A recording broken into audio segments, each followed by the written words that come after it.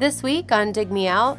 This is a lesson to all you bands out there. When we review albums that are like 14 or 16 songs, I feel like it's much easier to be more critical of something like that. But when there's only 9, I found myself being more forgiving. Tim and Jay review 10-minute warning by 10-minute warning.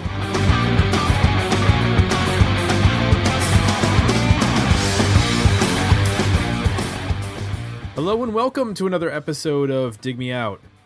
I'm your host, Tim Minichi, and joining me once again, my co-host, Mr. Jason Ziak. Jay, it's episode 165. It's our 4th season, and we are traveling this week back to the Pacific Northwest, a place that we have not visited in quite some time. Groovy. For a 90s podcast, you think we'd be there every other week based on what people think about the 90s music. I know. But it's actually been quite a while. And this is a weird band in terms of where they stand in sort of 90s history, because for all intents and purposes... Thanks for saying it correctly. They're not a 90s band, but their release came out in the 90s. And I'm speaking of 10-Minute Warning. It was a suggestion by Gavin Reed. It was actually his free suggestion after he won the 2013 contest. And he gets to pick a free suggestion every year for the length of the podcast based on winning last year. And he suggested we check out 10-Minute Warning and their 1998 album, 10-Minute Warning. So, Jay, were you familiar with 10-Minute Warning? No, I mean, I had heard the name, but it's sort of it's one of those names, like, it sounds familiar and you hear it, but then you can't quite put place where you heard it and why. So, other than hearing the name, I didn't know a whole lot about the band. I kept trying to call him 10-Second Warning for some reason, but I don't know why. It sounded better rather than 10-Minute Warning. 10-Minute Warning is like, you got a lot of time there. Right. I thought the same thing. It's not as urgent to me.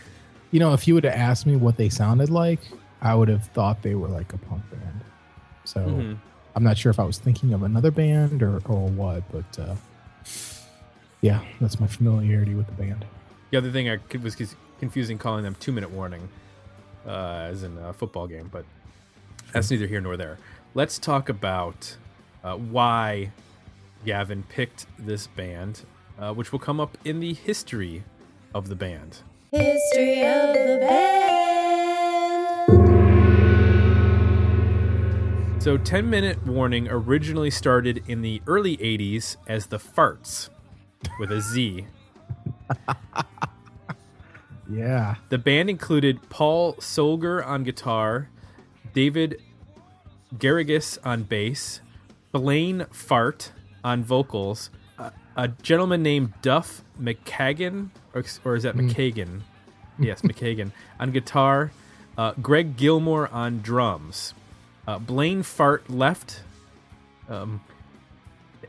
He was took the band name with him, and he took the band, and he was replaced by Steve Verwolf, V-A-R-E Wolf, like not werewolf, Verwolf. So they, I guess, with leaving the Fart behind. Why didn't they call the band that? Or wait, did Verwolf replace him? Yeah. Oh, Verwolf replaced Fart. Awesome. Yeah. That'd be a great name. So in 1983, Duff and Garrigus left the band, and Daniel House became the new bass player in 1984. That's when they recorded their first album, but it was never released. In December 84, Greg Gilmore and Paul Solger left the band, and they basically split up. Paul Solger went to New York, and Greg Gilmore went to Los Angeles. Gilmore went to Los Angeles, reunited with Duff, and joined a band called Road Crew. Oh no, sorry, that was Paul Solger joined the band called Road Crew, and then Greg Gilmore went back to Davis. He went back to Seattle. He replaced Matt Cameron in Skin Yard, and worked with Jack Endino on solo projects. He then was asked to join Mother Love Bone, Shortly thereafter, Andrew Wood died, and Gilmour would go on to play in some other bands. So is he on the record? I don't know. Because I recognized him from the press photos, so I think he's the drummer that appears in the photos, but at least some of them. He might be. That might be actually put on the record. And then everybody knows where Matt Cameron ended up playing with arguably two of the biggest Pearl bands. Jam? Yeah, and Soundgarden. He was a Soundgarden drummer before Pearl Jam. I know. Yeah. Oh, okay. But you know what? People probably know him as the drummer in Pearl Jam more now than the drummer in Soundgarden. That's messed up. If you know him that way, then you have problems. Because he's actually been in Pearl Jam longer. Really? Yeah. Well, if you think about it, he was only in Soundgarden for like less than 10 years. He's been in Pearl Jam since what, the late 90s? So over 15 years. That's disgusting. Sorry to discuss you. Sorry. So after Duff left a little band called Guns N' Roses in 1987, he moved back to Seattle, where he started talking with old friends, including one Mr. Stone Gossard of the band that discussed Jay, Pearl Jam. Stone Gossard told him that he used to love 10 Minute Warning, that it was actually that band, or the Farts, whichever you want to call them, was one of the original reasons why he started playing guitar. So the 10 Minute Warning members reunited with a new vocalist named Christopher Blue because Steve Verwolf was in prison. The band finally recorded an album, not necessarily all the songs that were going to be originally recorded, but some of them, and they released it on Sub Pop. It was produced by Jack Endino, and there were two Farts songs, Is This the Way and Buried, that were recorded. And then there's a song called Mez, which was later re-recorded for a Duff McKagan solo album, which is, upon me reading this, has not been released, but maybe it's coming out soon. I don't know. So the album was released in 1998. Paul Solger left due to musical differences. 10 Minute Warning played their last show on August 22nd, 1998 at the Roseland Theater in Portland, Oregon. And then, of course, Duff went on to play with Slash and Matt Sorum in Velvet Revolver. Paul Solger was diagnosed and successfully treated for cancer in 2004. He lives in Eastern Washington. And then Steve Verwolf actually died of a heroin overdose in August of 2008. So that is the brief and odd history of 10 Minute Warning. If you would like to suggest an album for us to review, visit our request review page at digmeoutpodcast.com. And maybe like Gavin Reed last year, your selection will be picked at the end of the year for a free once a year selection for the rest of your life, or the life of the podcast. Who knows? It could happen to you. We did get some Facebook feedback. Of course, Mr. Gavin Reed, who suggested the album, gave us some. He said, "Awesome, I've been waiting for this. It's astounding how this slipped under the radar for most of us. I found it and bought it based on the Sub Pop label and Charles Peterson style photography, or is it actually his work? And despite being slightly 80s metal name, I lost the disc through the sands of time and am rapt to be united. Can't wait to hear what others think." And the other comment was from Scott Russell Hallgrim. "Clearly they are named after what I give my son before we leave the park." There you have it. Feedback on 10 Minute Warning. I'm guessing by the lack of feedback, it's probably because a lot of people are not familiar with this band or this album, which is, I would say this is a pretty obscure album. I don't think that this sold in the hundreds of thousands. Well, yeah, but you got Jack Endino, Sub Pop, and Duff McKagan. How is that? How did that be obscure? I think by the late 90s, a lot of stuff was coming out on Sub Pop that didn't necessarily blow the world, wide open for a lot of bands. I mean, yeah, but we should still, like, the nerds like us who, like, you know what I mean, are aware of this stuff should know this band, right? Sure. Or at least I'd remember, oh yeah, I remember when that came out. This was when we were 98. This is transitioning from from college to adult life. Yeah. So it probably just came out the week we were moving is what the problem was. We were too busy loading up the U-Haul, and we didn't know that this came out. So Jay, let's talk about this record. Let's talk about what we like and what we don't like, and how it works overall for the self-titled 1998 album 10 Minute Warning. Let me set you up with this first before we delve into that. So there's an odd pedigree here because Duff McKagan is involved, and people probably, I would say the majority of people who know who Duff McKagan are probably have no idea that he played in a punk band in Seattle in the 1980s. They probably know him as the guy from Guns N' Roses. So, as someone who is familiar with Duff McKagan's career, both as a member of Guns N' Roses and then post, do you hear Duff in this playing? And what worked for you? I do, and what's interesting is that I didn't do research on this band. That's not my role on the show. No. And by design. So I, sometimes I'll poke around and look, but I kind of leave that to you because I like to be surprised on the show if there's any interesting tidbits to come out that I wasn't aware of. So I didn't do any research on the band. I didn't put together that this was the band he used to be in. So I didn't have any of that knowledge going in. So I listened to it completely free of that. Mm-hmm. And I heard a lot of Guns N' Roses in it. I also heard a lot of, like, obviously Seattle kind of sounding. To me, if you would have asked me when this record came out, I would have said early 90s, like around the time of when did the Gren Truck record we reviewed, sort of around that time. Like 90, 91. Yeah. I would have guessed that. The only thing that, well, even with the production, I mean, the production's really good, but it's still like, I would have believed.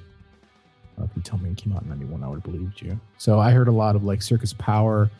I heard a lot of Guns N' Roses, which to me in my head, as I'm listening to it, I'm thinking, this is a band that was inspired by Guns N' Roses, as I'm listening to the record, and especially with, you really hear it in the verses, the guitars in the verses. There's that muted Les Paul sound, and there's like two guitars that are kind of like playing the same thing, but it's that Guns N' Roses sound where they're like they're accenting different things, but they're playing the same kind of riff, and you get this really cool, like, it's tight, but it still has this raggedness to it that what the Guns N' Roses sound is all about.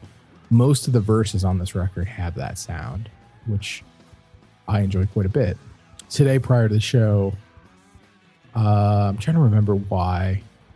I think it was maybe the singer. I was actually curious to know if anybody in this band was involved with the band The Bronx, which is a band I like a lot. Because the more and more I listened to this record, I kept hearing that band. And so I was curious to see, like, I wonder if these guys went on to be in that band or another band that's similar to that. So that's when I did the research on the history and saw, Duff McKagan, and then I started putting everything together. And so then the whole Guns N' Roses thing obviously made sense.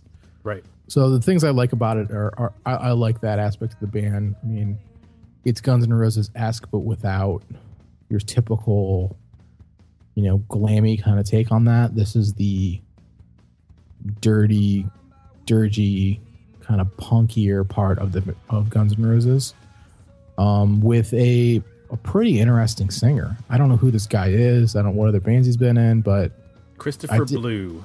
Yeah. I dig his voice. I mean, he kind of reminded me of the guy from Circus Power. He kind of reminded me of a little bit of Ian Astbury from time to time. It kind of reminded me of Lemmy, like all these different, but he had his own thing going on, Yeah. And he had a good amount of range, which, and I don't mean like, I just mean like he could do like spoken-y kind of stuff. He could do screams. He could do, kind of low bellows. He could do, kind of get a little bit higher. And so his voice made it particularly interesting for me. And the other thing, for the most part, I think the choruses save a lot of these songs. While they're not necessarily hooky, they are usually unexpected. So one of my takeaways on this record was, I felt like you really need to sit through the whole song, because if you just judge it by the intros, sometimes some of these intros are very like expected, boilerplate, not very interesting. Even the verses are kind of like, less than overwhelming, low lackluster. But when they get to the chorus, the song usually shifts in a really cool way. And then by the time you get to the second verse, then it all starts to make sense. And it carries through the rest of the song. So, that shift to the chorus is pretty consistently on the record is something I liked quite a bit, and it really helped make the record work a lot better. To follow up on your, observation about Christopher Blue and his vocal, I was amazed because he kind of went from like you said, like there's this sort of dirty version of Guns N' Roses without, obviously without the Axl, screeching, and he's bringing it from a much more like Seattle 80s, grunge, in the same way that like a Green River or something like that. But then he like goes off in these different directions. There's a part in track 2, Buried, towards the end of the song, where they kind of do a breakdown, and he starts like bellowing almost like Bono. Like I could hear like this, like the old school Bono of like, Live at Red Rocks EP, like where he's singing War, and like that's that sort of era of Bono. And it was pretty cool. Like he's able to get nasty when he needs to get nasty. He's able to like kind of bellow and get a little bit more I don't know, dramatic, I guess would be the word, with his vocal. Whereas I think some people who are, some singers are not able to, especially punk or hardcore singers, don't necessarily have the range or maybe even like the ability to get outside of their own little comfort zone with whatever style of music. And I think that's one of the things that works on this record, is that they're able to play, like a track like No More Time, which is like a really fast, like double time, old school kind of punk beat. And he's able to do as well vocally on a track like that as he is doing like a song like Face First, which has like the most Guns N' Roses riff that has never been on a Guns N' Roses song. Like that's totally off of Appetite for Destruction.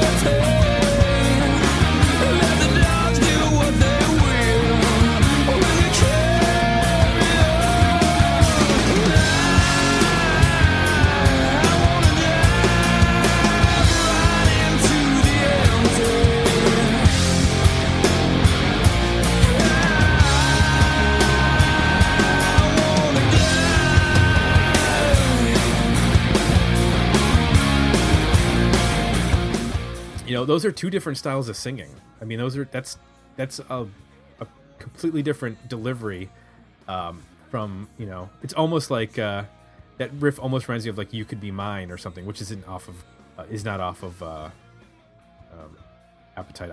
I understand, but it has that same feel.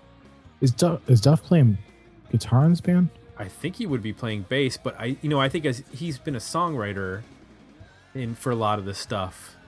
Correct, which I think he writes those riffs on guitar. So, but he was the bass player in the band. Okay, because I think he's gone back and forth between guitar and bass in his career. Right, bass player. It just makes me wonder. Like, yeah, I agree that riff and a lot of the guitar riffs and parts, even the production of it and how they're tracking the guitars is very Guns N' Roses, which makes me wonder how much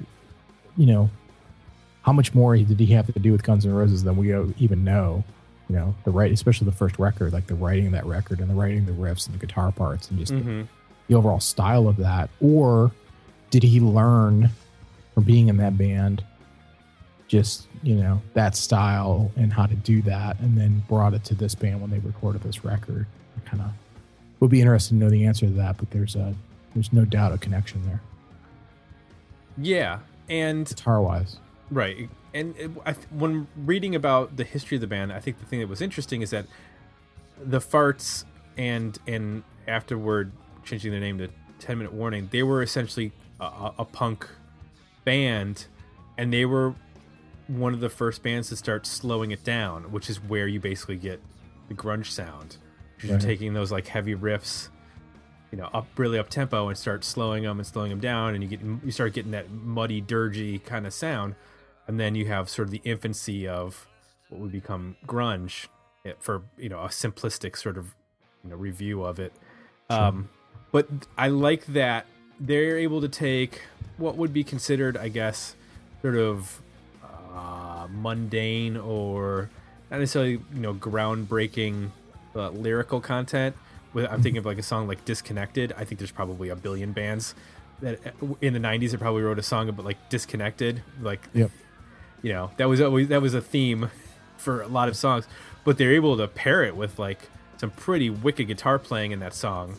I agree. Yeah. There's even say track 2, which starts off with a pretty, you know, it's like a swingy kind of punky bass line, and, you know, the guitars just lock up with that.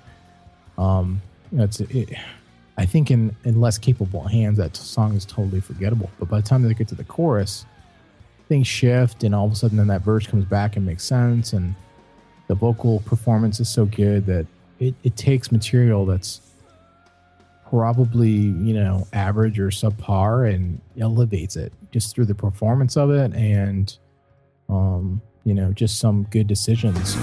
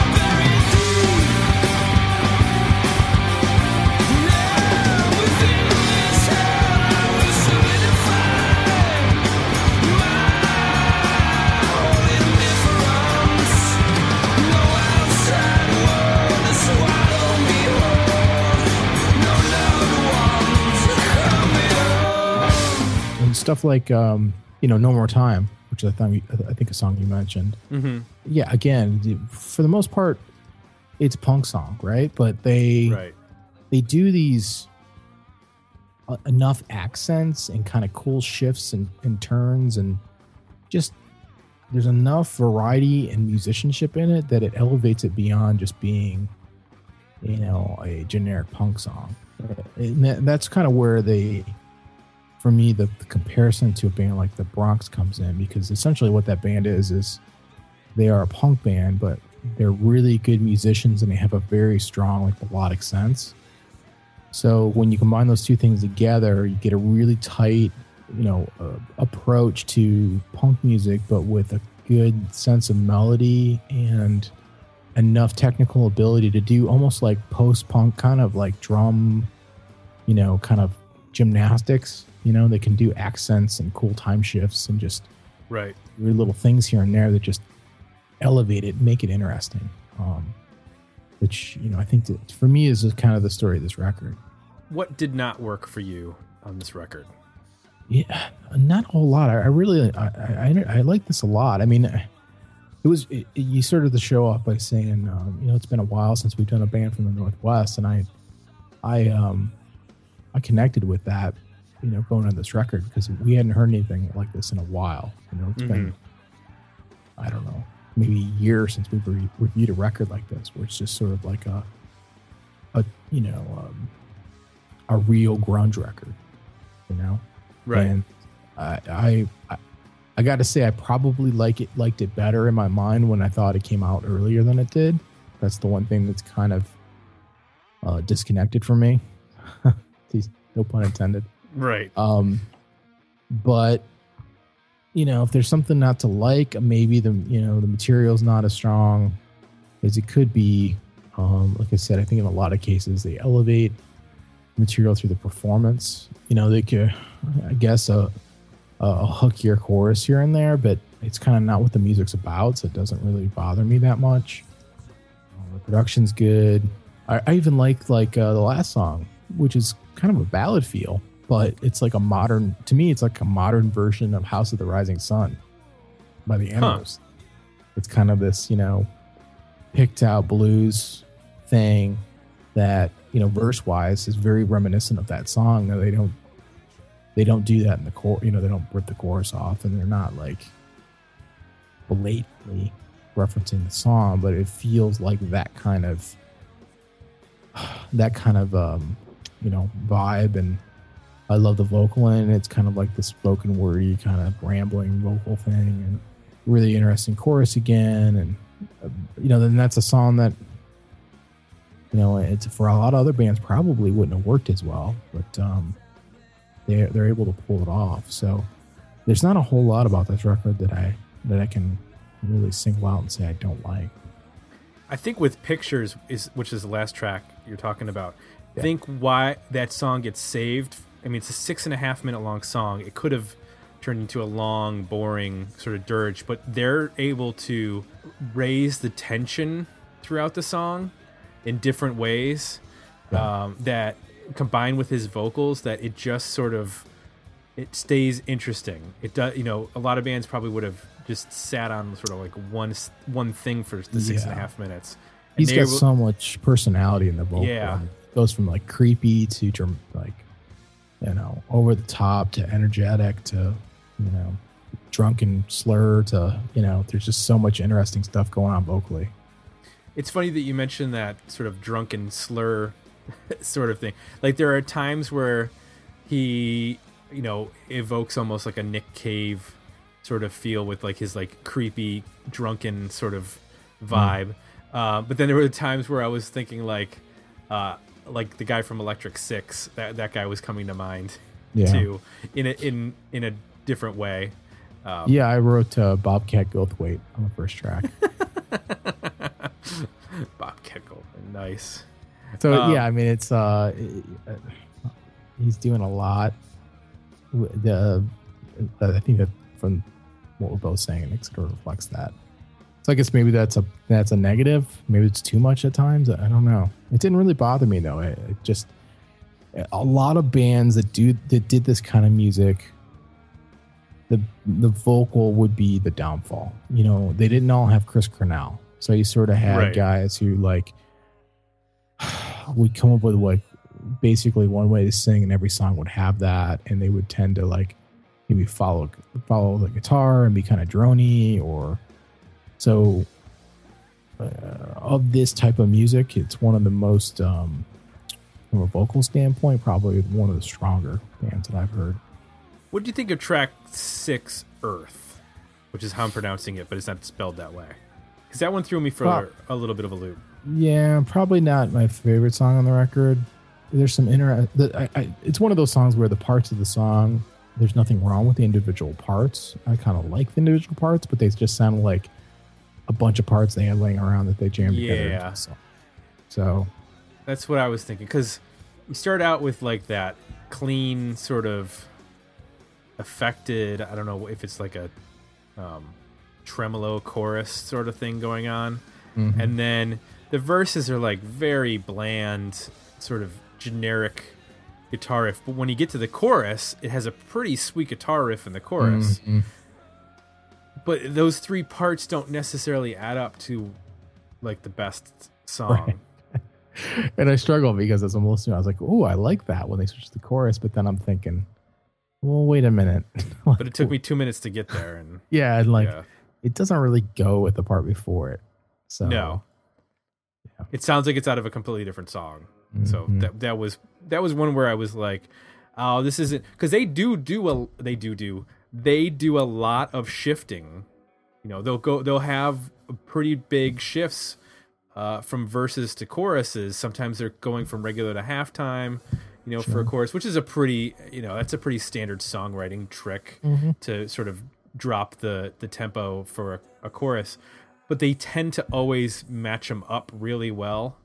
And that was the song where it was like blaringly obvious that these were two different parts sort of put together. So that was one song that I was like iffy on. Oh, sweet water, wash over me.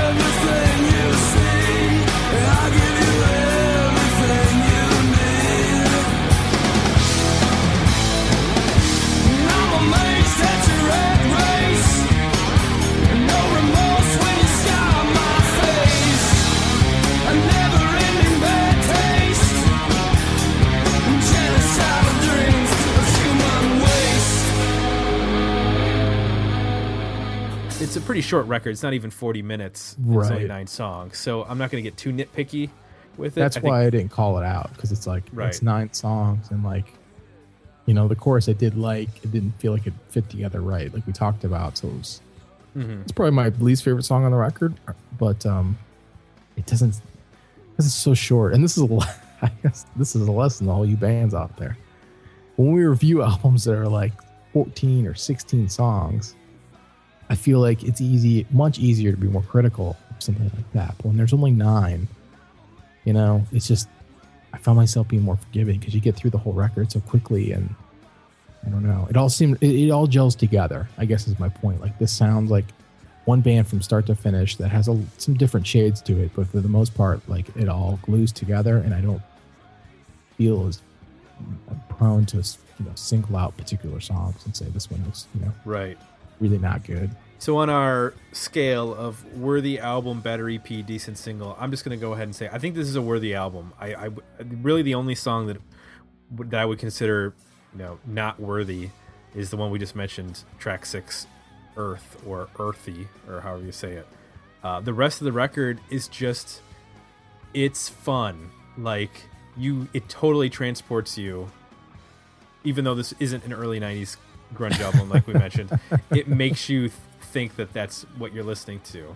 And it's a lot of, like, the guitar playing, if you appreciate that sort of Les Paul, you know, big riff guitar playing, it sounds really, really good.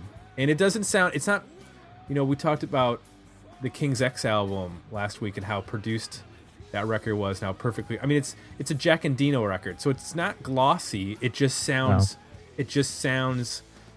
heavy and thick and ballsy. Right. It sounds good, but not overproduced. Yeah, I think it's a worthy record. And the year is the only thing that throws me. And I think I answered my own question at the beginning of the show, was why did we hear about this? I suppose it was just so late that at the time in 1998, this is probably the last thing that we wanted to hear, you know, as music fans.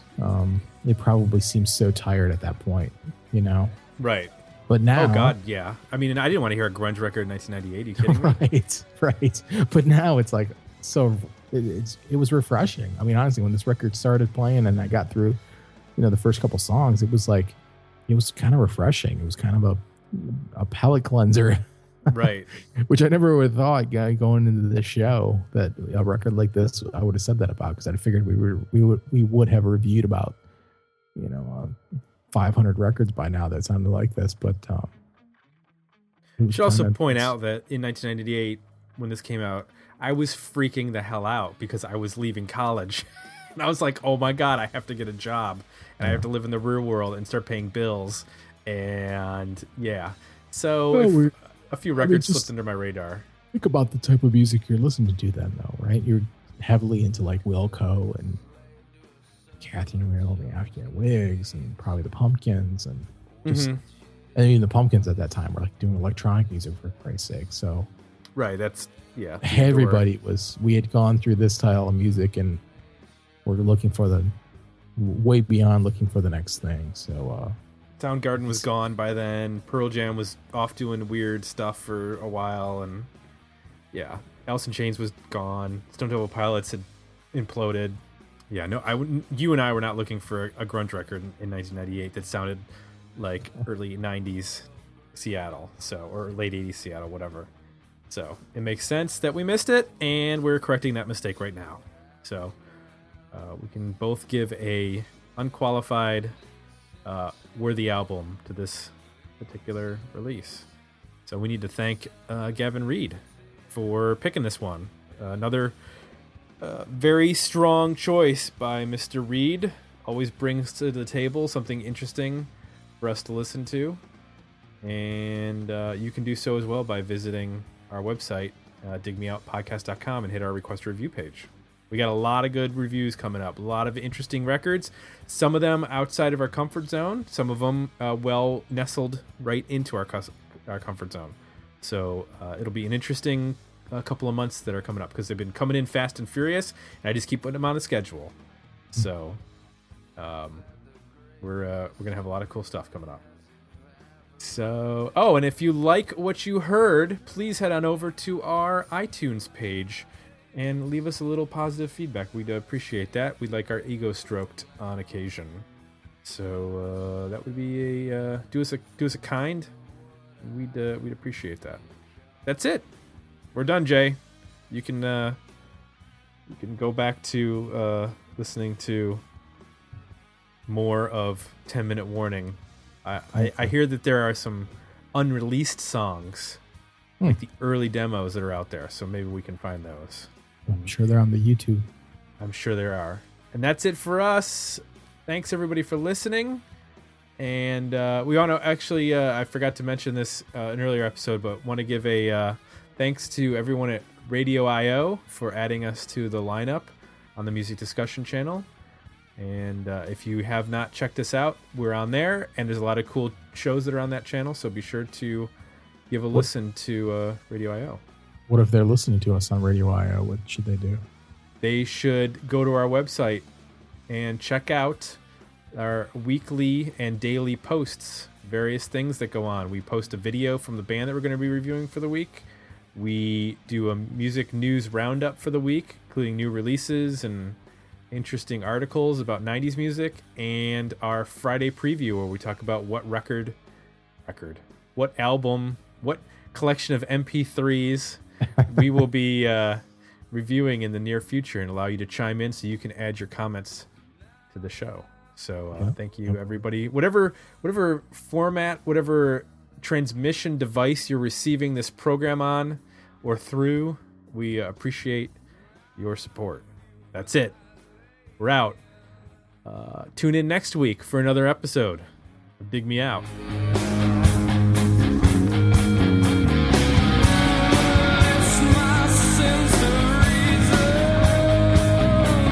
Join the conversation about this episode at digmeoutpodcast.com, where you can find links to our Facebook page and Twitter feed, as well as links to our Request a Review and merchandise pages.